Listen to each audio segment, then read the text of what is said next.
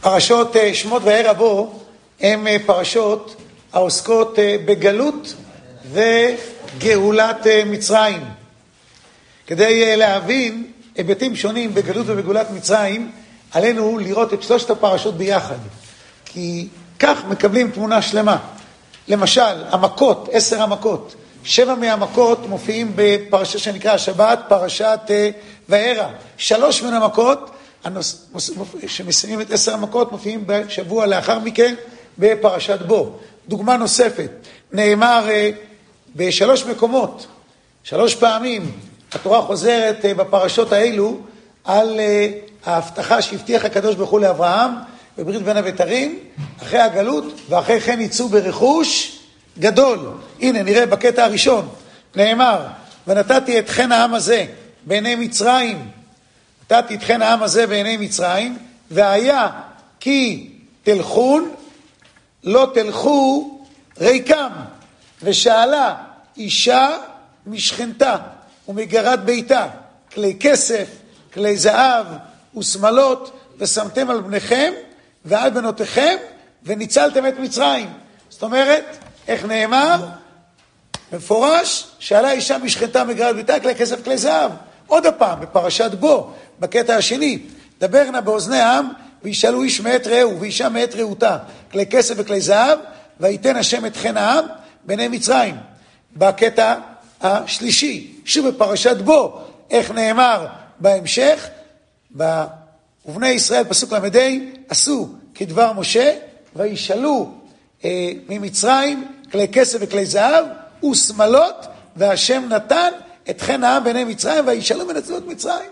הנה התורה חוזרת 3 פעמים, פעם בפרשת שמות, פעמיים בפרשת בו. אז ודאי שאנחנו באים ללמוד ולעסוק בגלות וגאולת מצרים, כדי להבין איך הדברים גם מתחברים אלינו, צריך לראות את הדברים מתוך מכלול מלא.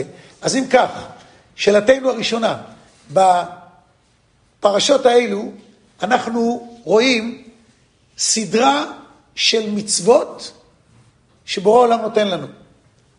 חלק מהמצוות הם לא לאכול חמץ, לאכול מצה. מצוות החודש, החודש הזה לכם ראש חודשים.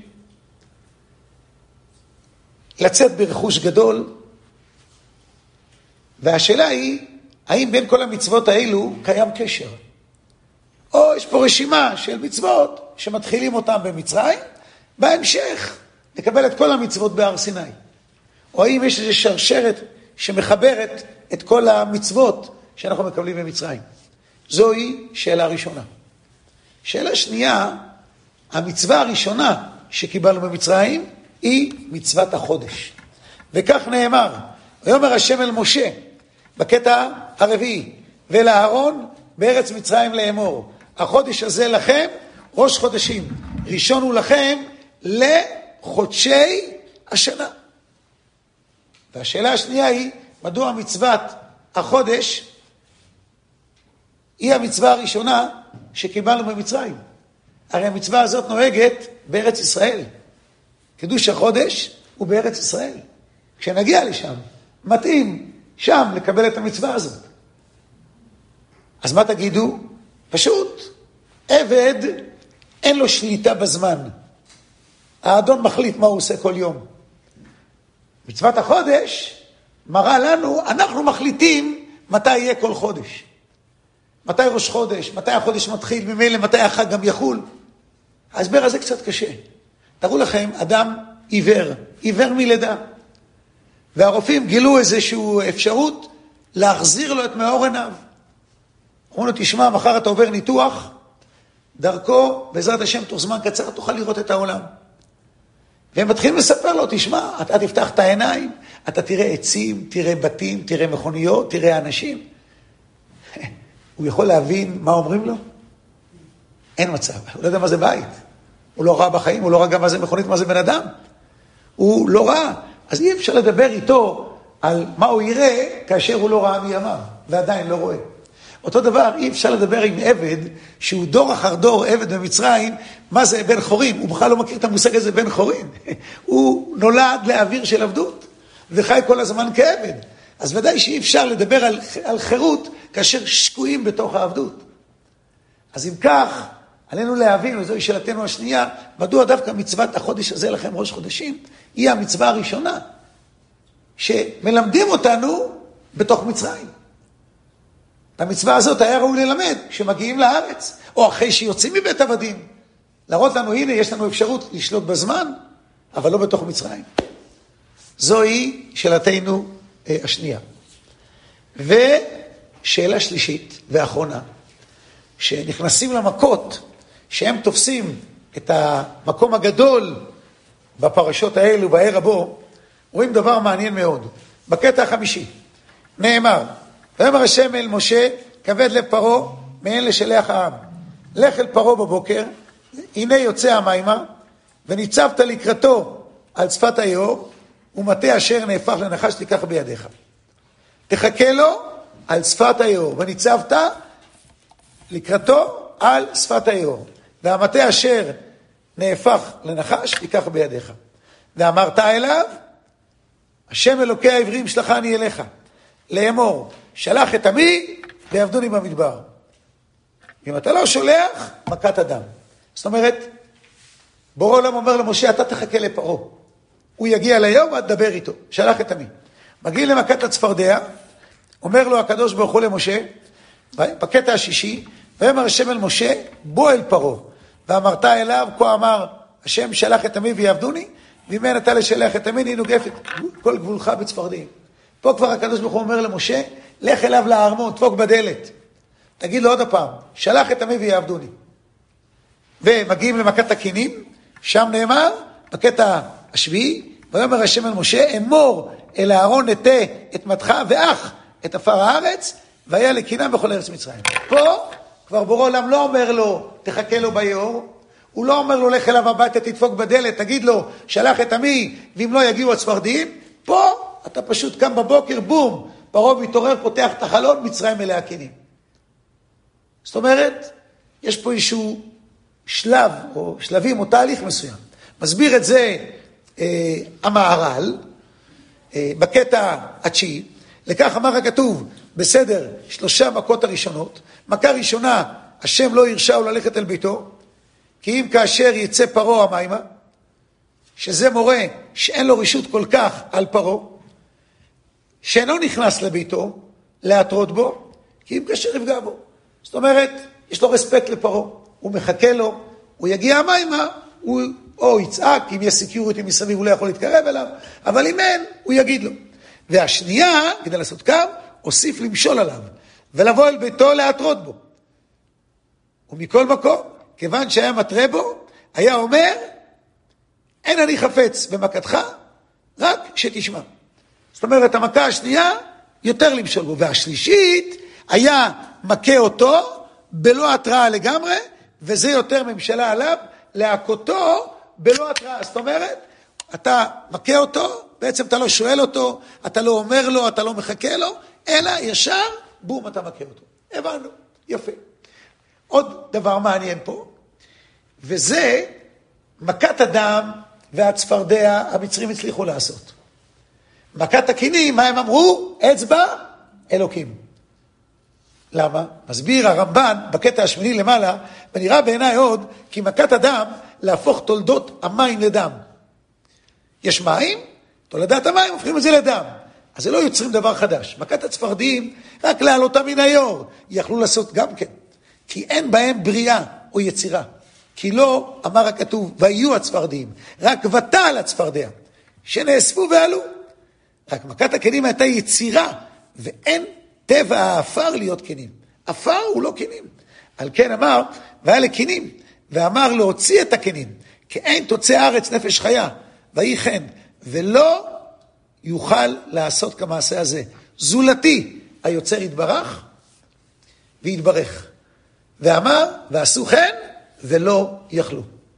השביעו השדים, ולא היה בהם כוח לעשות את זה. אז הם מבינים פה דבר ראשון, בשלושת המכות 2 דברים. דם צפרדע יכלו המצרים לעשות. למה הם יכלו המצרים לעשות? כי זה לא יצירה חדשה. יש כבר נוזל שנקרא מים, הופכים אותו לדם. זה כמו להכניס לתוך המים אני יודע מה, צבע מאכל, כן? אז זה נהפך לצבע אחר, כן? זה דם. צפרדיה, ותעל הצפרדיה. גם הם יכולים להביא צפרדים שכבר קיימים. רק הביאו אותם ביחד, קינים הם לא יכלו. עוד דבר הבנו שיש פה פרוסס, יש פה תהליך. קודם רספקט, אחר כך באים אליו, דופקים לו בדלת, לא מתבלבלים, לא מפחדים, ואחר כך לא שואלים שום דבר ומכים אותו.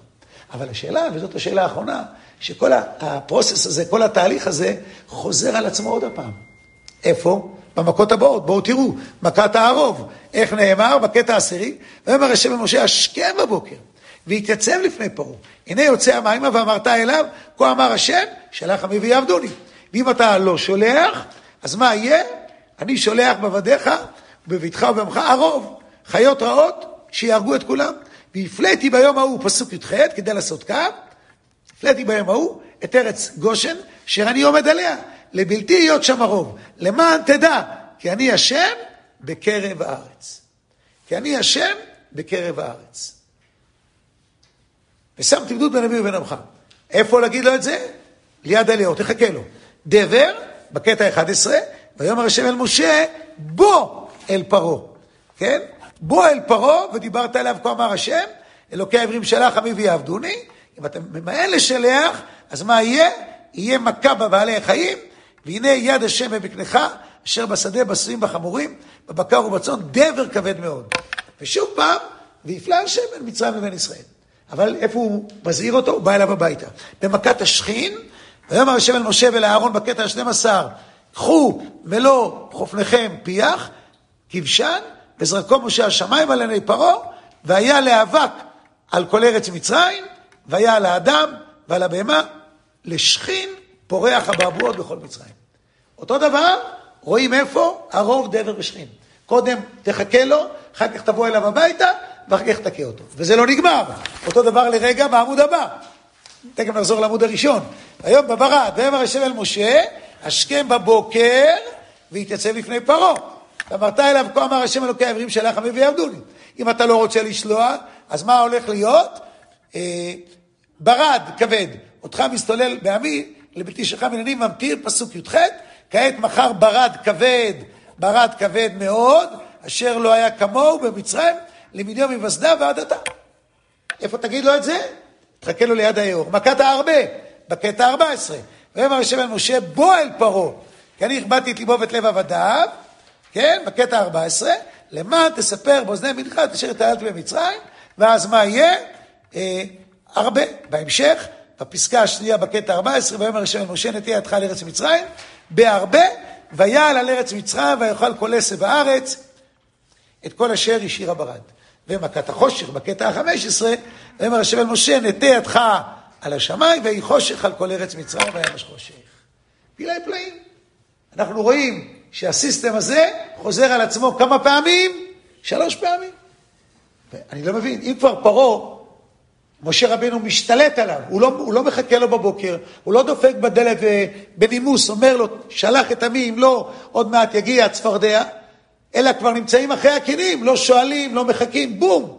אז כבר אנחנו שולטים בו. למה התהליך הזה חוזר על עצמו? 3 פעמים. אלה הם השאלות. שוב, בקיצור, שאלתנו הראשונה, במצרים קיבלנו סדרה של מצוות. האם המצוות שקיבלנו במצרים הם חבילה של מצוות שהשם החליט לתת לנו במצרים, או האם קיים קשר בין כל המצוות האלה? ומה הם המצוות? לא לאכול חמץ, לשחוט קורבן פסח, לזרות כדם על המזוזות, והבטחה אלוקית שתצאו בכלי כסף וכלי זהב, שהתורה לא אומרת את זה פעם אחת, אומרת את זה 3 פעמים. 3 פעמים. התורה לא אומרת 3 פעמים לא לאכול חמץ, רק לאכול מצה. התורה לא אומרת 3 פעמים לשחוט קורבן פסח, אבל התורה מזכירה 3 פעמים. ושאלה אישה משכנתה ומגרעת ביתה, כלי כסף, כלי זהב, האם קיים קשר בין כל שרשרת המצוות האלה במצרים? או הקדוש ברוך הוא החליט, זה דבר בפני עצמו, וזה מצווה בפני עצמה. זוהי שאלתנו הראשונה. שאלה שנייה, מדוע המצווה הראשונה, החודש הזה לכם ראש חודשים? היא המצווה שנאמרת לנו בבית עבדים. אי אפשר לדבר על חופש, על יכולת לשלוט בזמן, כאשר נולדים דור אחר דור כעבדים. זה אפשר ללמד אותנו אחרי יציאת מצרים, הוא הכי טוב בארץ ישראל, ששם המצווה מתקיימת. ושאלה שלישית, מדוע המצוות, המכות, בעצם מראות לנו אותו תהליך 3 פעמים, רספקט לפרעה מחכים לו, ביאור, על יד היאור, ואומרים לו מה הולך להיות, באים אליו לארמון, ומכים בלי לבוא ובלי לחכות, 3 פעמים. מה עובד מאחורי זה? אלה מה שאלות. בסדר? גוד. נלך לאט לאט בסייעתא דשמיא, נראה דבר פלאי פלאי פלאי. ונפתח את הדברים באמת בצורה הבאה. משה ואהרון באים לפרעה. באים לפרעה. מה אומר להם פרעה? בקטע ה-17. בקטע ה-17. אומר להם פרעה. ואחר באו משה ואהרון ויאמרו אל פרעה. זה כבר בפרשת שמות, בהתחלה. כה אמר השם אלוקי ישראל, שלח את עמי ויחוגו לי במדבר. ואומר פרעה, מי השם אשר ישמע בקולו? לשלח את ישראל, כדי לעשות קו. מי זה בכלל הקדוש ברוך הוא? לא מכיר אותו.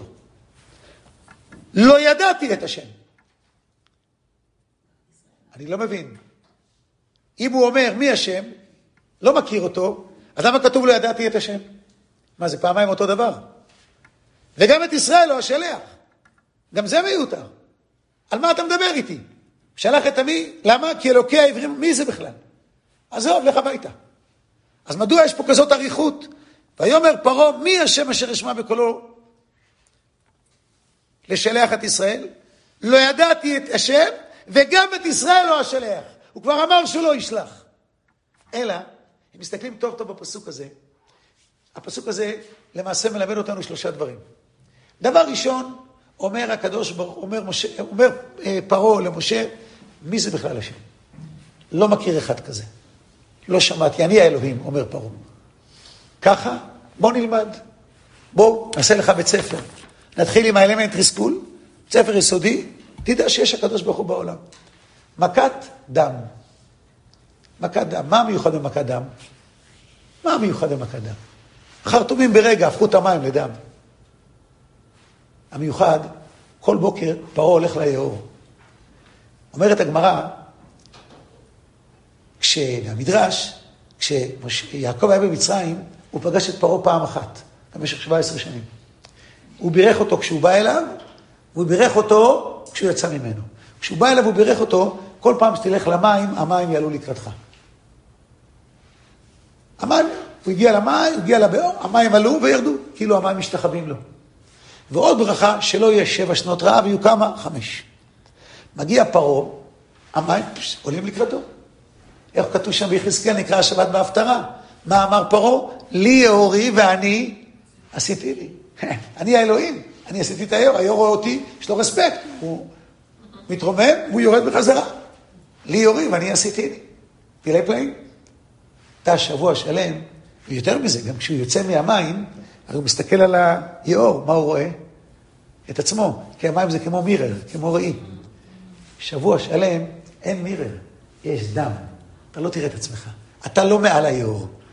אז דבר ראשון, תבין פרעה, אתה לא אלוהים. עצרנו לך את זה. מגיע מכת הספרדיים, פלאי פלאים. כואב לפרעה מאוד. הוא שולח לקרוא למשה, ומה הוא אומר לו? ראינו בקטע השני של הצפרדיים, פונה אליו, ויאמר העתירו, פסוק ד' בקטע השישי, ויקרא פרעה למשה ולאהרון, ויאמר העתירו אל השם, ויסר הצפרדעים ממני ומעמי, ואשלחה את העם ויסבחו להשם. ויאמר משה לפרעה, התפאר עליי למתי? פרעה, מה אתה רוצה? שנסיר את הצפרדעים? בסדר, תגיד מתי. מה אומר פרעה? לא יאומן. הוא אומר למחר, פסוק ו', ויאמר למחר. אני לא מבין. אם לפרעה כואב, תבוא היום. מחר, תבוא מחר, מה אתה בא היום? פשוט מאוד. אומר לו משה, תקשיב טוב, האלוקים שלנו, הוא אלוקי השמיים והארץ, מדברים איתו היום, והוא עושה מחר. אומר, פרעה, אין דבר כזה בעולם. כל החרטומים שלי, שיש להם כוחות בטבע, יכולים לעשות היום בשביל היום. אף אחד לא יכול להגיד היום מה יהיה מחר. אין דבר כזה. אין? בוא תלמד. תגיד מחר, מתי אתה רוצה? ב-11. אז מחר ב-11 בבוקר, לא נשאר צפרדע אחד בכל מצרים. זה דבר מאוד מרשים. הגויים הרי אומרים, שירו להשם כל הארץ, בסרו מיום ליום ישועתו. תגידו לכולם, האלוקים של היהודים מדברים איתו היום והוא עושה מחר, מיום ליום ישועתו. מה אנחנו אומרים לקדוש ברוך הוא? אנחנו יודעים את זה. אנחנו רוצים לקדוש ברוך הוא שתעזור לנו מתי? היום. המלך יעננו ביום קוראים. אז מכת הצפרדעים כבר מלמדת אותנו עוד שלב שפרעה מתחיל להבין הוא לא האלוהים. כי יש פה אלוקי השמיים והארץ שמדברים איתו היום והוא עושה מחר. ואז מגיע בום, מכת הכינים. מה החרטומים אומרים? הם בעצם אומרים, אצבע אלוקים. יש מישהו מלמעלה. אז פרעה בסדר? מה אמרת? מי השם אשר ישמע בקולו? לא מכיר? עכשיו אתה מכיר? פרעה יודע שיש השם. אבל בא פרעה ואומר, בהמשך, מי השם אשר ישמע בקולו? ומה ההמשך אשר הוא אומר? ולא ידעתי את השם. מה זה לדעת? לדעת בלשון תורה זה להתחבר. וידע אדם את חווה אשתו. חוכמה, בינה ודעת. דעת זה חיבור. יש השם? אולי הוא אי שם. מי אמר שהוא פה בארץ? מי אמר שהוא נמצא פה? מי אמר שהוא נמצא פה? בוא תראה. מכת הערוב, בקטע העשירי. מה אומר לו פרעה? אומר לו משה, פסוק י"ח, והפלאתי ביום ההוא את ארץ גושן, אשר אני עומד אל ביתי להיות שם הערוב, למען תדע, כי אני השם, מה כתוב? בקרב הארץ. אני השם בקרב הארץ. מה כתוב במכת אדם? בפסוק י"ז, כה אמר השם, בזאת תדע כי אני מה? רואים בקטע החמישי, פסוק י"ז, כה אמר השם, בזאת תדע כי אני, מה? השם. כי אני השם. למד אותך, יש אלוקים. אז זה הסט הראשון של השלוש המכות. מה הסט השני מלמד אותנו? בזאת תדע כי אני השם איפה? בקרב הארץ. אני פה בקרב הארץ. לא רק שם. ואז מה יהיה? יהיה מכת הרוב. וזה דבר מדהים. הרי מה זה מכת הרוב? מה זה מכת הרוב? באים חיות רעות וטורפים, נכון? איפה הם טורפים? בכל מצרים חוץ מארץ גושן. והפלאתי, פסוק י"ח, בקטע העשירי, והפלאתי בהם ההוא את ארץ גושן, אשר אני עומד עליה, לבלתי להיות שם הערוב. זה מוזר מאוד, יש אריות, טייגרים, נמרים, או גן חיות שלהם, אף אחד לא נכנס לארץ גושן. זה בעל חיים, זה לא בן אדם. הוא יודע, זה הגבול, לפה הוא לא נכנס. ואין גבול, זה עוד שכונה במצרים. שם גרים היהודים, הוא יותר משכונה. אז רואים שהקדוש ברוך הוא פה מחליט גם איך הבעלי חיים ילכו. זה הרוב. מה קורה דבר? יש דזיז שפוגע בכל החיות. איפה זה יהיה? במצרים. כן? ויעש השם את הדבר הזה מוכן, והיה מקום מקנה מצרים, בקטע ה-11, שתי שורות האחרונות, וממקנה בני ישראל, לא מת אחד. אחד לא מת. וישלח פרעה, והנה לא מת ממקנה ישראל עד אחד. עד אחד. זה לא יאומן. הדבר, הערוב, פגע בבני אדם. בני אדם שהיו איפה? במצרים.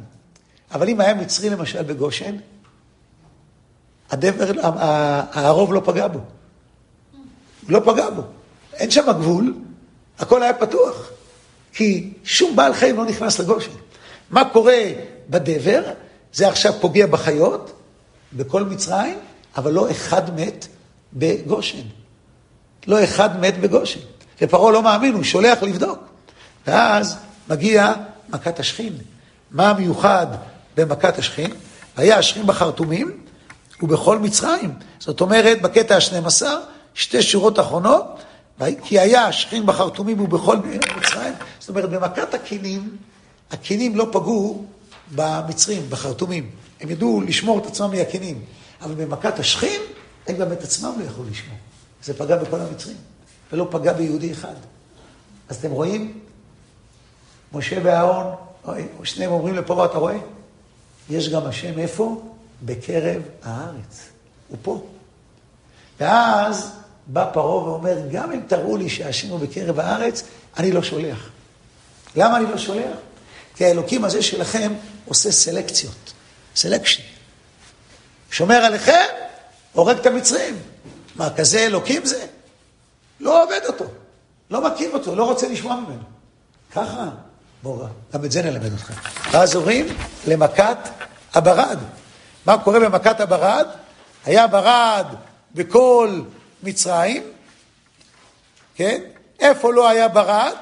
ברד רק בארץ גושן אשר שם בני ישראל לא היה ברד, אבל יותר מזה, מה אומר הקדוש ברוך הוא שעל הברד? ויאמר השם, בקטע 13 אל משה, התייצב בפני פרעה ואמרת אליו, כה אמר השם, שלח עמי ויעבדוני, ואם לא, אני שולח ברד וכולי, והירא את דבר השם, הניס את מקנהו אל פסוק כ', אתם רואים? בקטע 13, הירא את דבר השם, מעבדי פרעה הניס את עבדיו ואת מקנהו אל הבתים. זאת אומרת, שמי שמהמצרי, כבר דרך המכות האלה למד, שיש בורא עולם והוא פה בארץ, הכניס את המקנה ואת העבדים הביתה, לא קרה לו שום דבר. אז אתה רואה פרעה, האלוקים שלנו לא עושה סלקציות. הוא גם יציל את הגוי שצריך להציל אותו, אם יש לו יראת השם. זה במכת הברד. ויותר מזה, זה פילי פלאים. מה היה במכת הברד? במכת הברד היה דבר מעניין מאוד. היה 3 דברים. היה מטר, קולות, מטר, ברד וקולות. מה הכי מפחיד? קולות. פתאום יש קולות, פחד פחדים, אוי, מה קורה? ברד גם מפחיד אבל פחות, וגשם הכי פחות מפחיד, נכון? אז מה קרה?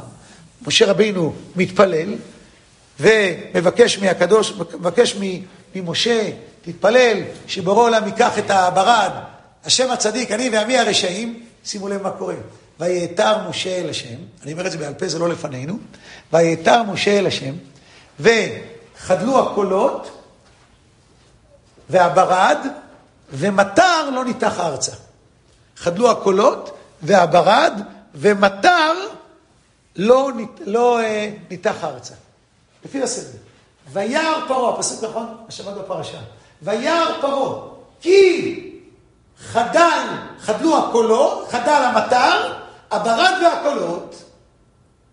מה פרעה רואה? בדיוק מה? בדיוק הפוך.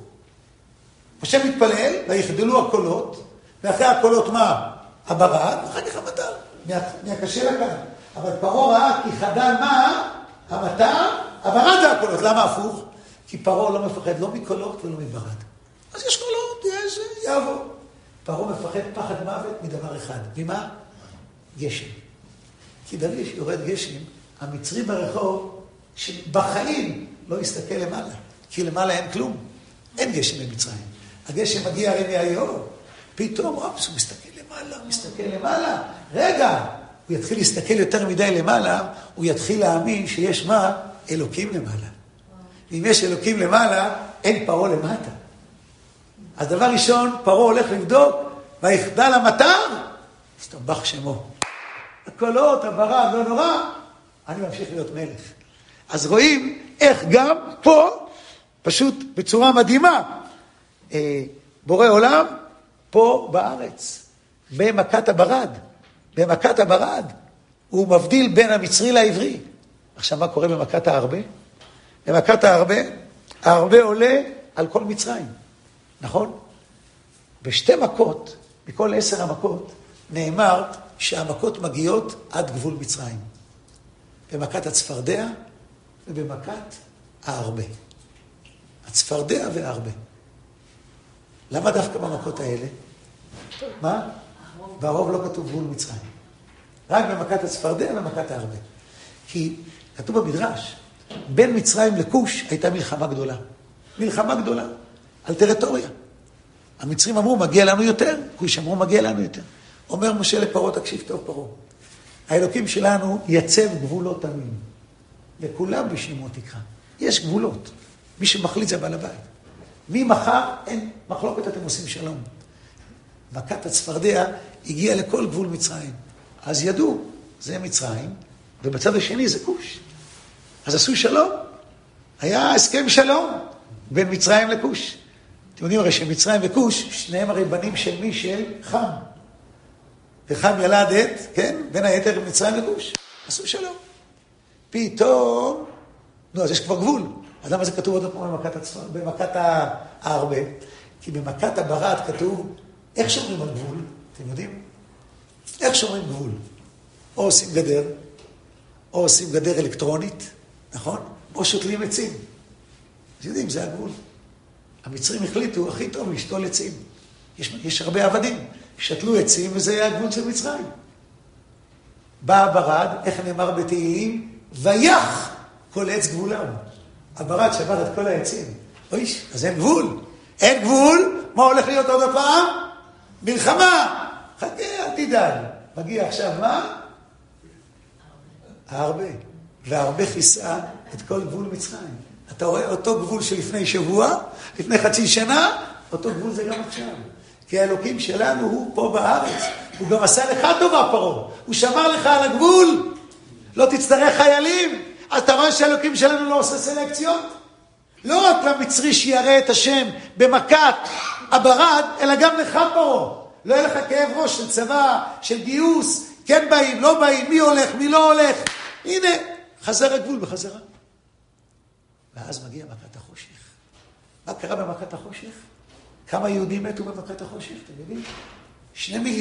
2,400,000. 2,000,000 בשבוע, 400,000. הנה, כתוב ב50 אלו בני ישראל, בקטע ה-16 למעלה. ב50, אחד מ5 יצאו, ו4 חלקים מתו בשלושת ימי אפלה. כמה יצאו ממצרים? 600,000. הגברים, לבד הנשים והטף, 600,000. נכון? אז 80% מתו במכת החושך. 2,400,000. פתאום אפשר לנסוע, אין טראפיק. לא יורדים לעבודה עם טראפיק בבוקר, שעתיים בדרך. אין. רק 2,400,000. אז אתה רואה פה, האלוקים שלנו לא רק שלא עושה סלקציות. הוא אפילו מעניש את העם שהוא בחר בו.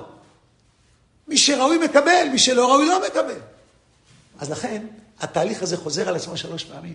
קודם, התהליך הזה בא להגיד, אין השם, תלמד שיש השם. ב', מה אתה אומר, הוא לא בקרב הארץ? תראה אותו פה בקרב הארץ. ג', הוא לא עושה סלקציות. מי שמגיע מקבל, מי שלא מגיע לא מקבל. אז הנה, עכשיו הבנו את התהליך הזה. אז אחרי שהמכות האלה, הם לא רק באים להכות את מצרים, 10 המכות זה בעצם הגשר בין 10 מאמרות שנברא העולם, ל10 הדיברות של התורה שמקיימים את העולם.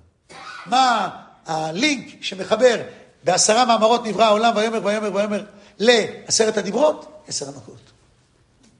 10 זה שלמות. 10 זה שלמות, לכן כמעט כל מצווה עבורנו היא זכר ליציאת מצרים. למה היא זכר ליציאת מצרים? כן, במכת החושך מתו יהודים. למה זכר ליציאת מצרים? זכר ליציאת מצרים, כי שם למדנו שיש בורא לשמיים ולארץ, והוא בחר בנו מכל העמים, ונתן לנו את תורתו. אז דבר ראשון, 10 המכות, זה לא רק מכות למצרים, אלא גם חיזוק באמונה לנו, עם ישראל היוצאים ממצרים. וכדי לחזק את זה לגמרי, בא הקדוש ברוך הוא, ונותן לנו כמה מצוות. דבר ראשון, לשחוט את האלוהים של מצרים. עלה לעובדי עבודה זרה, ועלה לעובדי עבודה זרה. להוציא גוי מקרב גוי. איך אנחנו משתחררים מזה? לוקחים את האלוהים של מצרים, שגם היה שנים שגם הוא היה אלוהים שלנו. להוציא גוי מקרב, שחטנו אותו. ועשינו מזה קורבן להשם. זאת אומרת, אפשר לקחת את הכוחות, רק צריך לדעת לכוון אותם. רוצים לעבוד, רוצים להשתחוות, בסדר. לאלוקי השמיים והארץ. לאלוקי השמיים והארץ. לעבוד אותו.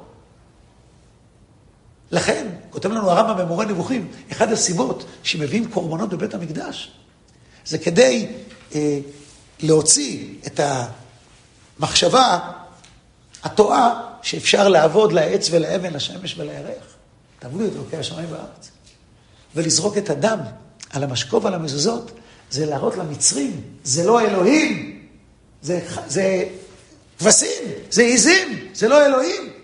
כי לזרוק את הדם על המשקוף ועל המזוזות, זה ביטוי של מסירות נפש. הם לקחו ריסק, המצרים יכולים להרוג אותם. מה, אתם שוקטים את האלוהים שלנו? אין דבר כזה. לא, הם לא פחדו. וסגרו את הדלת. למה צריך לסגור את הדלת ולהישאר בבית כל הלילה? כדי לדעת, לפני שנהיה עם קדוש, צריך קודם מה? בית קדוש. אז הבית היה כמו המזבח. קרנות המזבח היה המשקוף והמזוזות, והשולחן בבית שאכלנו את הקורבן פסח, זה המזבח. אז יצרנו את המצוות האלה, להבין, הכל מתחיל מאיתנו.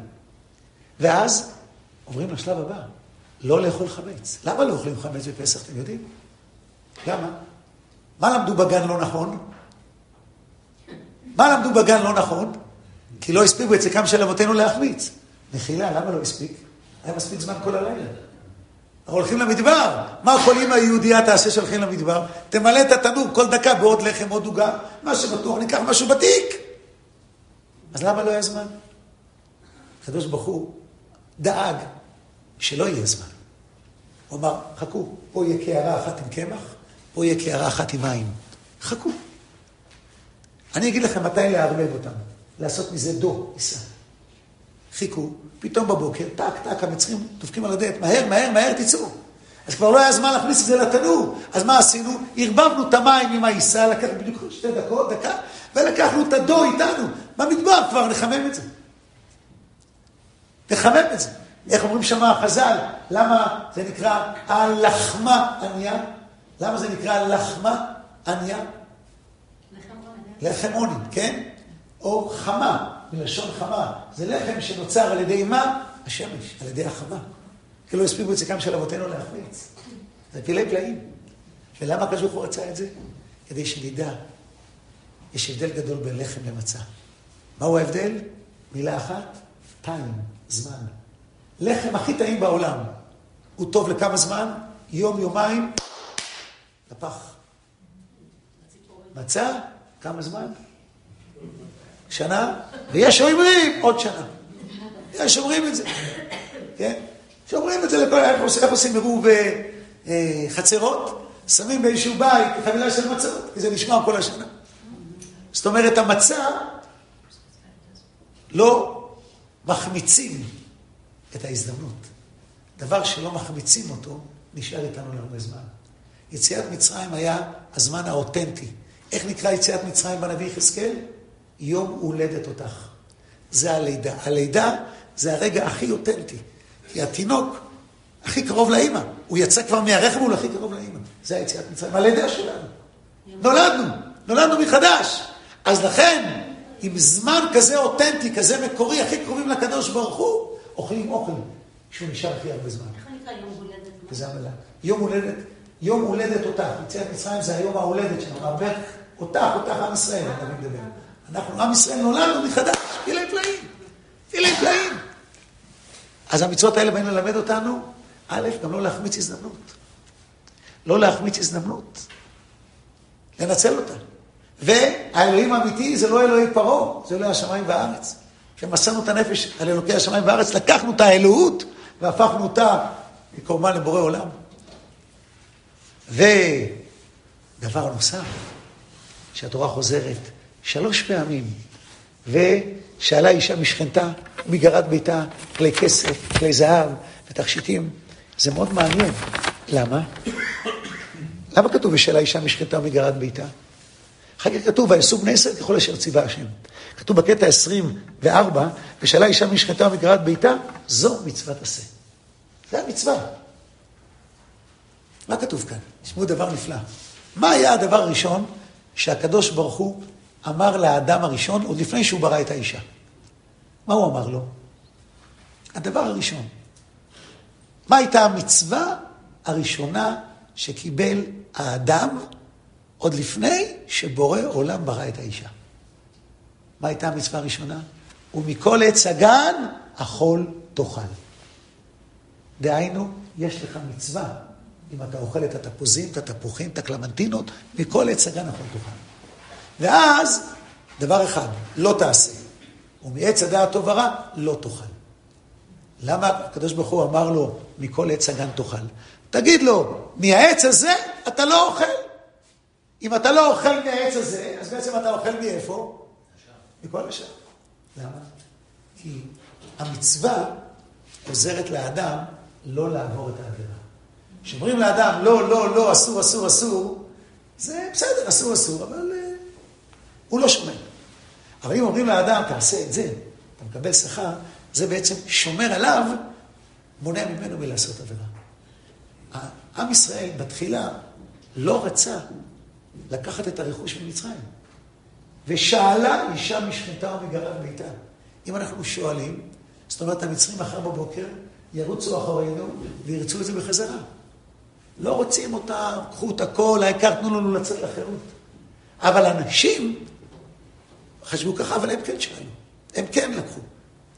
אחר כך גם הגברים הסכימו. ואנשים כן שאלו. כן? ואנשים כן שאלו. אנשים שאלו, והגברים... אנשים שאלו, והגברים לקחו, כי משה אמר להם לקחת, הם לא כל כך רצו. לכן, תראו כמה זה נפלא. לקחו, אז אנשים הבינו שהן עושות מצווה, שהן מבקשות מהמצריות כלי כסף, כלי זהב ותכשיטים. אז מפעד שהם עשו מצווה, תראו פילי פלאים. בהמשך, שהגענו ליציאת מצרים, הגברים לקחו עוד. איפה הם לקחו עוד ועוד ועוד, שמשה צריך להוציא אותם? מהים.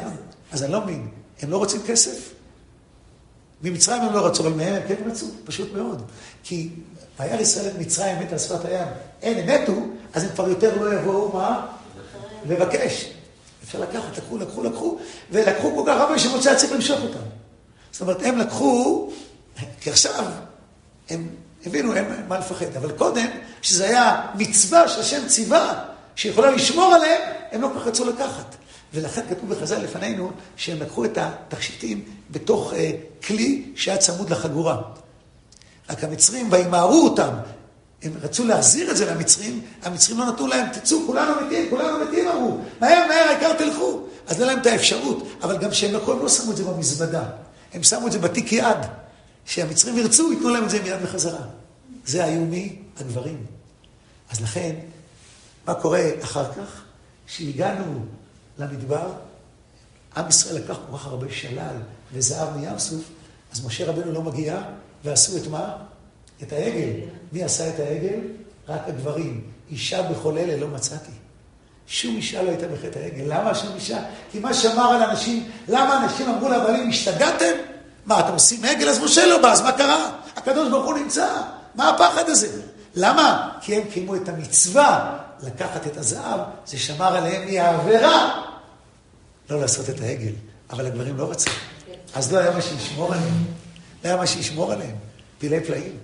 אז לכן התורה חוזרת לזה 3 פעמים, כי התורה אומרת לנו, זה לא, אוקיי, תבקשו מהם, אלא זה מצווה שהקדוש ברוך הוא מצווה. ללמד אותנו, גם בהמשך, שיגיעו עוד הרבה מצוות. כל מצווה בעצם מגינה עלינו שלא נעבור מה? עבירה. ככל שהמצוות רבות יותר, ככה העבירות מתמעטות יותר. אז הנה לנו כל שרשרת המצוות שקיבלנו במצרים. מלבד 10 המכות שחיזקו את האמונה שלנו וחיברו אותנו ל10 מאמרות ו10 הדיברות, כל המצוות האלה בעצם הם ללמד אותנו, לעבוד את אלוקי השמיים והארץ, בורא עולם. ובאים ללמד אותנו שהוא האלוקים ואין עוד מלבדו, ממנו הכל, על ידו הכל ושלו הכל. וכל פעם שיש הזדמנות, לא להגיד מחר, אלא לדעת לעשות את הדברים מה? היום זה לעשותם. המחר זה כבר לקבל שכרם. לא שאני אעשה את זה מחר. מחר כבר הקדוש ברוך הוא ייתן לנו חזרה. אז יש את החיבור הזה ביחד. זה המפתח הגדול. ולכן, שאנחנו... מה? ולכן, הנה, לאט לאט, לכן מצוות החודש באה ללמד אותנו, שהחודש הזה לכם, ראש חודשים, ראשון הוא לכם לחודשי השנה, תראו שהדבר, יש לנו יכולת להתחדש. איך עד היום היינו עבדים? אין מישהו בעולם שיכול ללמד אותנו מה זה להיות עבדים. אין עבדים שעבדו בפרך כמונו. עכשיו לכוון את כל העבדות הזאת למי? לקדוש ברוך הוא. מה פירוש? שבורא עולם ברא את העולם, איך כתוב לפנינו בקטע 18? והיו למאורות ברקיע השמיים.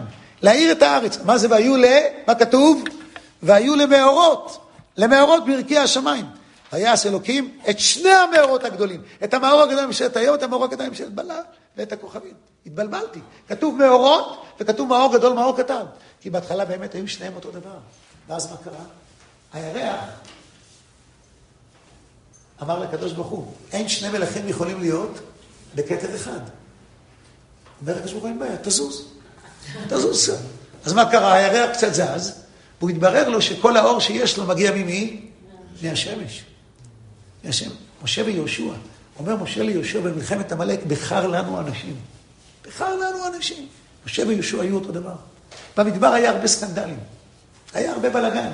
דבר אחד שהיה צריך להיות הבלגן הכי גדול. כולם הסכימו. מי המנהיג הבא, הנקסט לידר אחרי משה? מי בא אחרי משה? מי? יהושע. למה יהושע?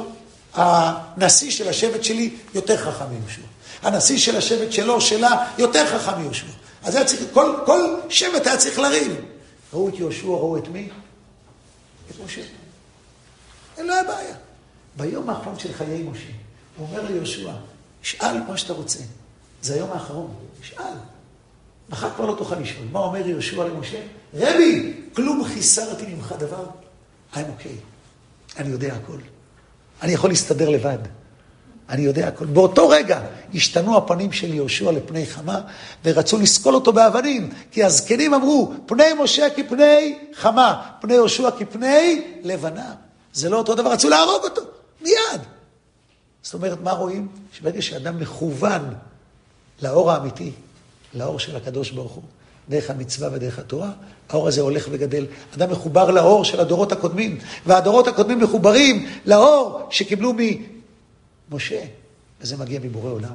לכן מעניין מאוד, יש יום בשבוע שאנחנו מקבלים אור מיוחד. מתי מקבלים אור מיוחד? בשבת. בשבת. אינו דומה פניו של אדם בשבת ופניו של אדם כל השבוע. לכן שיש 7 ברכות בשבת, לא צריך מה? פנים חדשות. כי מקבלים אור מיוחד בשבת.